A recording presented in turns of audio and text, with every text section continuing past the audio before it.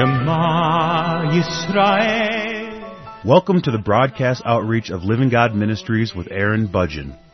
Aaron discovered Jesus is his Messiah while preparing to be a rabbi. He now teaches for several organizations and is the teaching pastor for Living God Ministries. Strongly distinguishing between the Old and New Covenants, Aaron presents the Scriptures from a Judaic and historical frame of reference. Join Aaron now as he reveals the reality foreshadowed and the new life we can now experience because of what the Lord Jesus accomplished for us.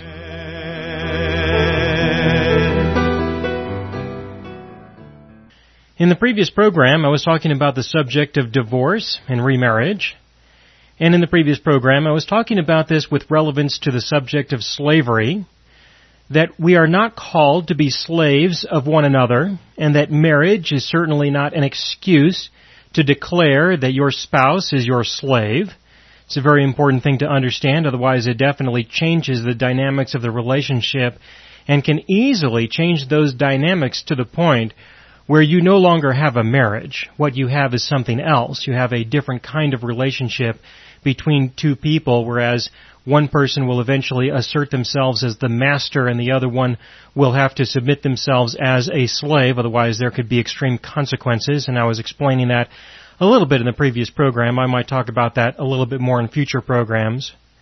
But in the previous program, one thing that I emphasized was the fact that there were two occasions when God spoke of divorce that we have found in Exodus chapter 21. And that the first occasion, which has to do with a man who takes a wife while he is the servant of another man's household, in the event that he wants to become free, then a divorce is required. And then in the other circumstance is further down in that chapter into verses 10 and 11, where the Lord said that a divorce would be permitted. So at this time I'd like to address a very important statement that people will often make, and that is that God will never approve of, He will never recognize, He will never acknowledge divorce. He will never say that there is a circumstance where divorce is allowed or permitted, that divorce is the most unacceptable thing that could ever occur in humanity. People make statements like this, either directly or indirectly. But what I have shown you is that there exists two circumstances where God addresses this issue by saying that in one circumstance, He requires that a divorce take place, and in another circumstance, He permits a divorce to take place in the event that the wife would like to leave her husband. And so I want you to see that this is in the Scriptures. Now, what I do not want you to do is take these references and try to find some way to apply them to your personal experience, to your personal life. That's not the purpose for which I am producing these programs. I am not producing on your behalf. I'm not generating some kind of list of criteria that you can then study and examine and present to your spouse and declare that you are going to divorce them because of this criteria that Aaron Budgen established. That's not the purpose for these programs. I am only addressing the subject, and on occasion I can say something about statements that people make that are obviously lies. There does exist in the Scriptures, there does exist circumstances where God has either required or permitted that a divorce occur. And if He does that, then does that mean that He is engaging in or He is endorsing something that is evil? No, of course not. In the circumstance where He requires a divorce, there was no sin involved. There was no sin that justified it. There was no sin that instigated it. It had nothing to do with that at all. In the occasion when He permitted it, in Exodus chapter 21, verse 11, one of those circumstances could easily be recognized as a situation that does not involve sin. Now, of course, there are circumstances in verse 11 where you could say that there is. But my point is that a woman can leave her husband for reasons that don't involve sin, that is accepted. Our God has made an allowance for that. But again, I'm not saying these things to provide people with a way out of their marriage or with an excuse to end their marriage. I am simply addressing the subject at hand. I would strongly encourage you to consider how to apply the things in the Scriptures after you understand the subject in its totality. And also after you have consulted the Lord concerning your own personal relationship, your experience not only with your spouse but also with your God. That you should do that and you should assume personal responsibility. You be responsible and do not use me as an excuse to make your decisions. You be responsible for your own decisions, for your own life, because when you stand before the Lord, it will be you and Him. It won't be you, Him, and I. I'm not going to be there with you. Now, having said that, a good question to ask is, are there any other circumstances in the Scriptures that are similar to what I just described? Are there any others? And certainly, there are a few. And so in today's program, I'd like to make reference to a couple of these situations that we could address. One situation is definitely important, and that is described in the book of Ezra. In the book of Ezra, what we have is a description of what the people did when they returned from captivity in Babylon. When the people returned from captivity in Babylon, they reestablished the nation of Israel in Jerusalem, in the nation of Israel. They reestablished worship. They reestablished the Levitical priesthood. And when they reestablished the Levitical priesthood, it was discovered that some of the priests who decided to return from Babylon, not everybody, came back to the land. There were many people who stayed behind, but of those priests who decided to go to the land of Israel, some of them had wives who were not Israelites. They were not of the nation of Israel. They had taken wives and they had children with these wives who were Babylonians. They were of other nations. They were recognized as pagans. Now, in this situation, this was described as sin, not like the other one that I referred to earlier, but in this situation, this was a circumstance of sin, and God required that a divorce take place in this situation. Beginning in Ezra chapter 10, verse 18, I'm going to begin in verse 18 where it says, "And among the sons of the priests who had taken pagan wives, the following were found of the sons of Yeshua, the son of Yozadak, and his brothers," and he gives the names of the brothers, and in verse 19, "And they gave their promise that they would put away their wives, and being guilty, they presented a ram of the flock as their trespass offering." They declared that they would put away their wives, that they would divorce their wives. And as you continue to read through all the names to verse 44, the last verse in the book of Ezra, it says, "All these had taken pagan wives, and some of them had wives by whom they had children even." They had their wives with them, they had their children with them, and God required that a divorce take place. Now, if God required that a divorce take place, then there are some implications concerning that. There are some implications. When we make statements such as God never allows divorce, then we're not telling the truth, because here not only does He allow for it, but He requires it. That's what I mean. Now, of course, there's a lot more to be said about that. For example, who's a Levitical priest? And if you're not a Levitical priest, then maybe He doesn't require it of you. I mean, I understand that we could get into specifics, but I am not recording these programs for the purpose of providing you with specifics concerning your individual relationship with your God or with a spouse and your personal experience as you are living your life. That's not what this is for. I'm addressing the subject of divorce and remarriage. Now, the law that they violated is found in Leviticus. In Leviticus chapter 21, verse 7, it says, "They shall not take a wife who is a harlot or a defiled woman, nor shall they take a woman divorced from her husband, for the priest is holy to his God."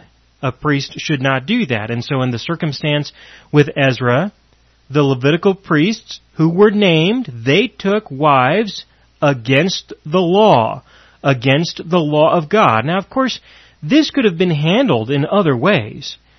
I mean, they could have gone back to Babylon. That was a legitimate thing. They could have done that. That would not have been sin, according to the law of God, if they wanted to leave the nation, if they wanted to leave the land of Israel, go live somewhere else, not live as a priest, but live in another country as a pagan. They had the right to do that. They could have kept their wives. They could have kept their children. They could have done that. If they remained in the land of Israel in this circumstance, it does not appear that God would have allowed them to continue to be in the land of Israel, but not allow them to be a part of the priesthood. It appears that in this situation, they were obligated to take their proper role and could not have gotten out of it. They could not have joined another tribe. And so, we do have some interesting, unique circumstances here. But what I like you to see is that they were not permitted to take a pagan wife according to the law. And so because of this, God required that a divorce take place in this situation, in this circumstance. Now again, you can extrapolate with this, but don't do that. But I'm letting you know that people will attempt to do things like this. They will extrapolate this and say things like, well, that was just for those Levitical priests, They were required to divorce, but, you're not a Levitical priest, and so you have to stay married. You cannot divorce under a claim that your spouse seems to be a pagan. No, you can't do that because you're not a Levitical priest. So you are held to a higher standard than the Levitical priest. People can easily make those kinds of declarations. They do that with other things where they say things like, well, we are a priest to God, which is true, absolutely. We are a priest, and then they will say, so because we are a priest, we are to abide under some of the standards that are established for the priests, except for this one. This standard that requires you to engage in a divorce, no, we don't think that that's right. So when people start to extrapolate from the Scriptures and apply these things to their unique circumstances, it is easy. It is trivial. It's really easy for a person to do so in a way that can easily be inappropriate, can easily be a way that God never intended. But to answer the question of does God ever allow for a divorce in this case, just like I described earlier from Exodus chapter 21 verses 1 through 4, this is a situation where divorce is mandated. It is required by God. And in this case, not like the other one, in this case it is because a sin took place. That the marriage was a sin. Now, you gotta be careful with this as well. Because people can use this as an excuse to divorce by saying that their marriage was a sin. You married somebody who was an unbeliever, for example.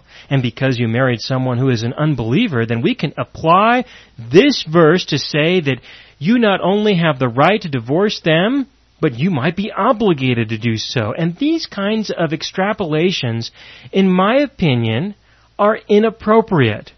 But to tell someone that they cannot divorce because of extrapolations on certain scriptures, that also is inappropriate.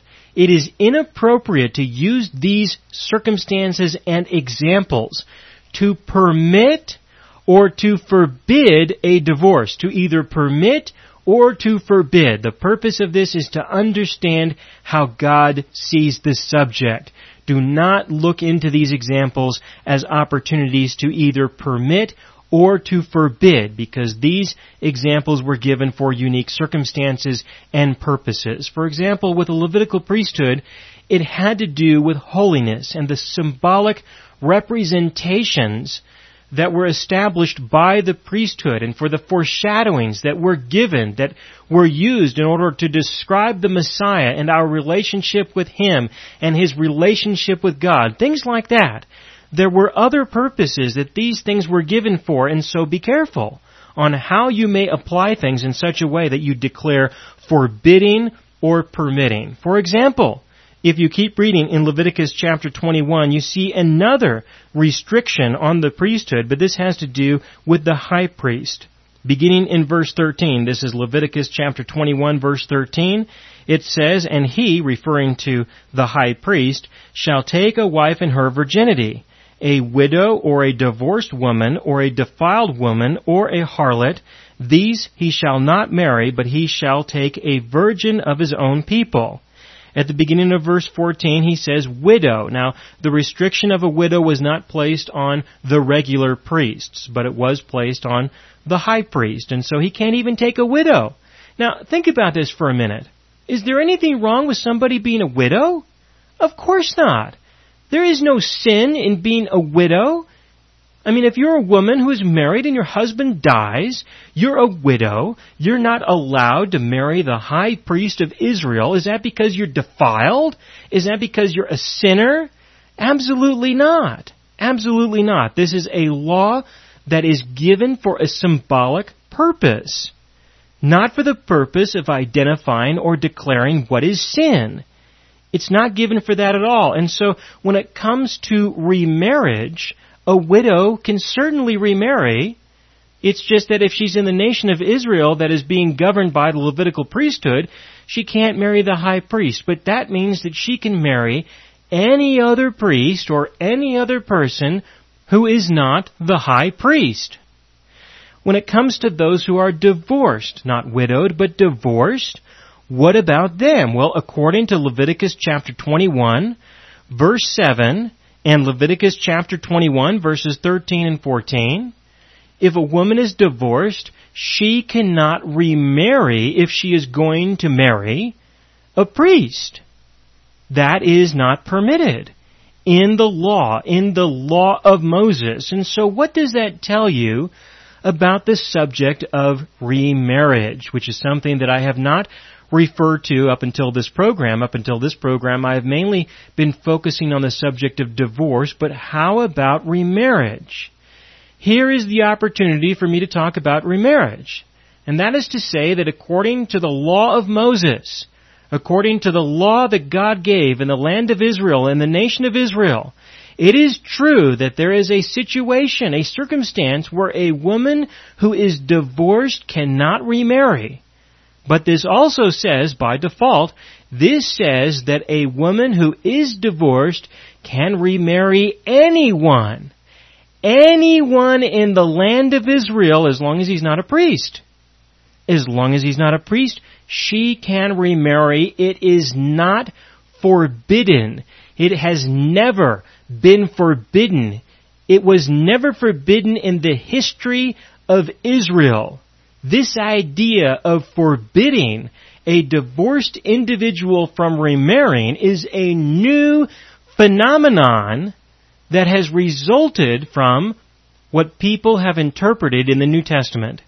And there are some important passages that need to be examined, that need to be looked at, and I will do that. Give me a chance and I will do that. But for now, according to the Scriptures, the law, the Old Covenant, there was no sin in a divorced woman marrying anyone outside of the Levitical priesthood. It was not a sin. So when people today declare that if you are divorced and you remarry, you have committed a sin, when people do that, they are doing so outside of the law of Moses. And they are doing so in such a way that it is contrary to the law of Moses. And so if they are going to justify that, then they're going to have to be a little bit more careful about how they do that. Because not even Jesus would contradict the law of Moses when he was conducting his ministry. And I will show you that as I get to those passages. So this is what I want you to see in this program. I want you to see that yes, there was another circumstance when God required divorce. And there's a circumstance where He will allow for a remarriage, which is when? Any time that you want to remarry, as long as you don't marry a Levitical priest, then it is permitted. He never disallowed it, with the exception of one circumstance, one situation, and I will show you that in just a moment.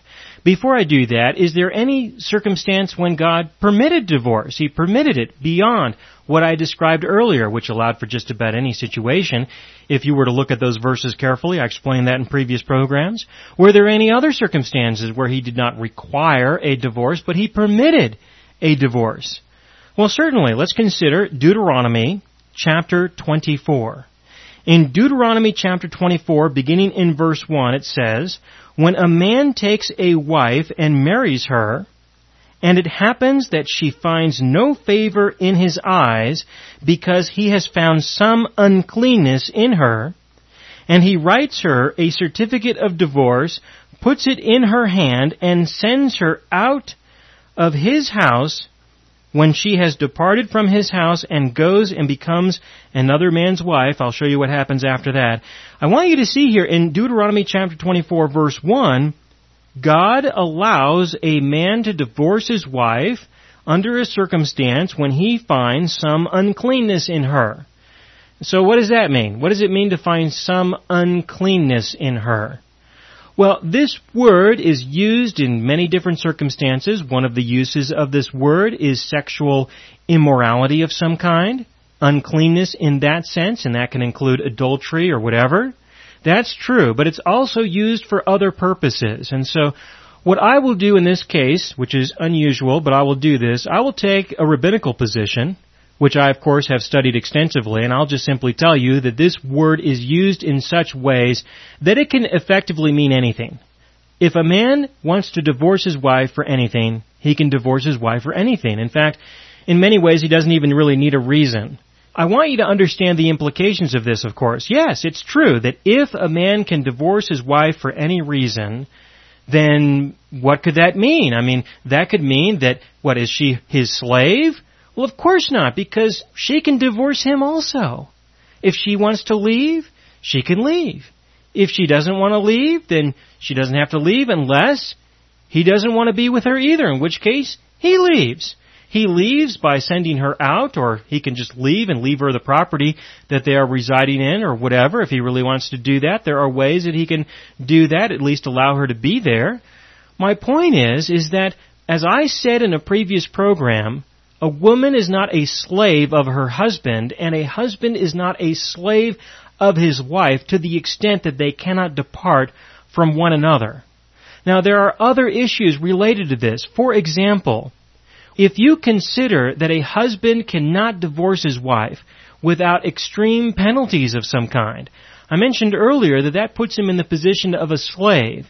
But there's more to it than just that. You see, if a man does not have the authority to divorce his wife under any condition that he so names, if that's the case, then the result will be that he is not truly the authority in his home.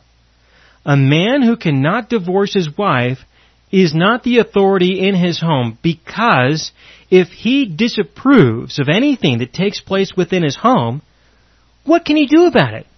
I mean, really, what can he possibly do? If his wife decides to take all the wealth that he has acquired throughout his entire lifetime and then just go spend it on hats, for example, just to give an exaggerated example, then what can he do about that? If she destroys his ability to provide for her and the children, in whatever way that may occur, either directly or indirectly, intentionally or accidentally, if he does not have the authority to stop his wife or his children from doing things that will be destructive to the family in that way, if he does not have the authority to do that, then he is not the authority in his home. If he cannot just simply walk away, then he can be used and abused in any way possible with no consequence at all. I mean, like, what kind of a consequence? Can he maybe beat his wife or his children? No. That's not a legitimate way to deal with the problems of life. Absolutely not. That's my point, though, is that a man who cannot divorce his wife does not have the authority that he would need in his home on occasion in order to be responsible as a husband. Because if he is looked at as the one who is responsible, but he has no authority in order to execute whatever is necessary in order to accomplish those responsibilities, then there will be failure. There will be failure. And to prevent him from walking away and mandating that he personally suffer for the failure because people will not submit themselves to his authority, that is a form of slavery. Now again, don't take what I'm saying and try to apply it directly to your life necessarily. I'm referring to the Scriptures. I'm referring to Deuteronomy chapter 24. I'm referring to the circumstances in the society that was in the land of Israel, that was governed by the laws of the Levitical priesthood. If you try to take these things and stick them into another society that is governed by other laws, with other people who've got different ideas and different philosophies, it probably isn't going to work out very well for you. But my point is, instead, I want you to see that this is not being said. I'm not saying this for the purpose of giving a man the power to say that I am in authority, and if I don't get the authority, the absolute authority that I supposedly have, if I don't get that, then I'm going to walk away and divorce you. That's not my purpose in saying this at all. It really isn't. But if you will not acknowledge that a man could divorce his wife for any reason, if you won't acknowledge that, then you have to ignore Deuteronomy chapter 24, verse 1. And I don't think that that's a good idea. But I'll tell you that this was the effect in that society. There's been a lot of examination concerning this, that for a man to have the right to divorce meant that he had the right to be the authority in his home. And he also had the right not to be a slave. And because of that, his wife and himself had to work things out. And I will explain this more in the next program.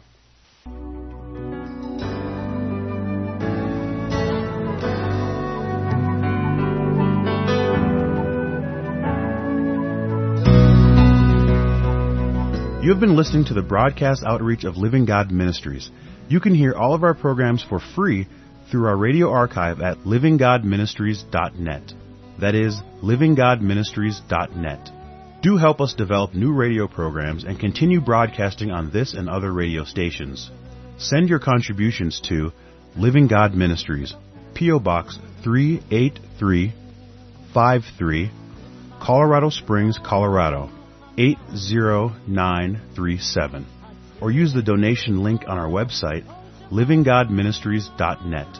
That is, livinggodministries.net.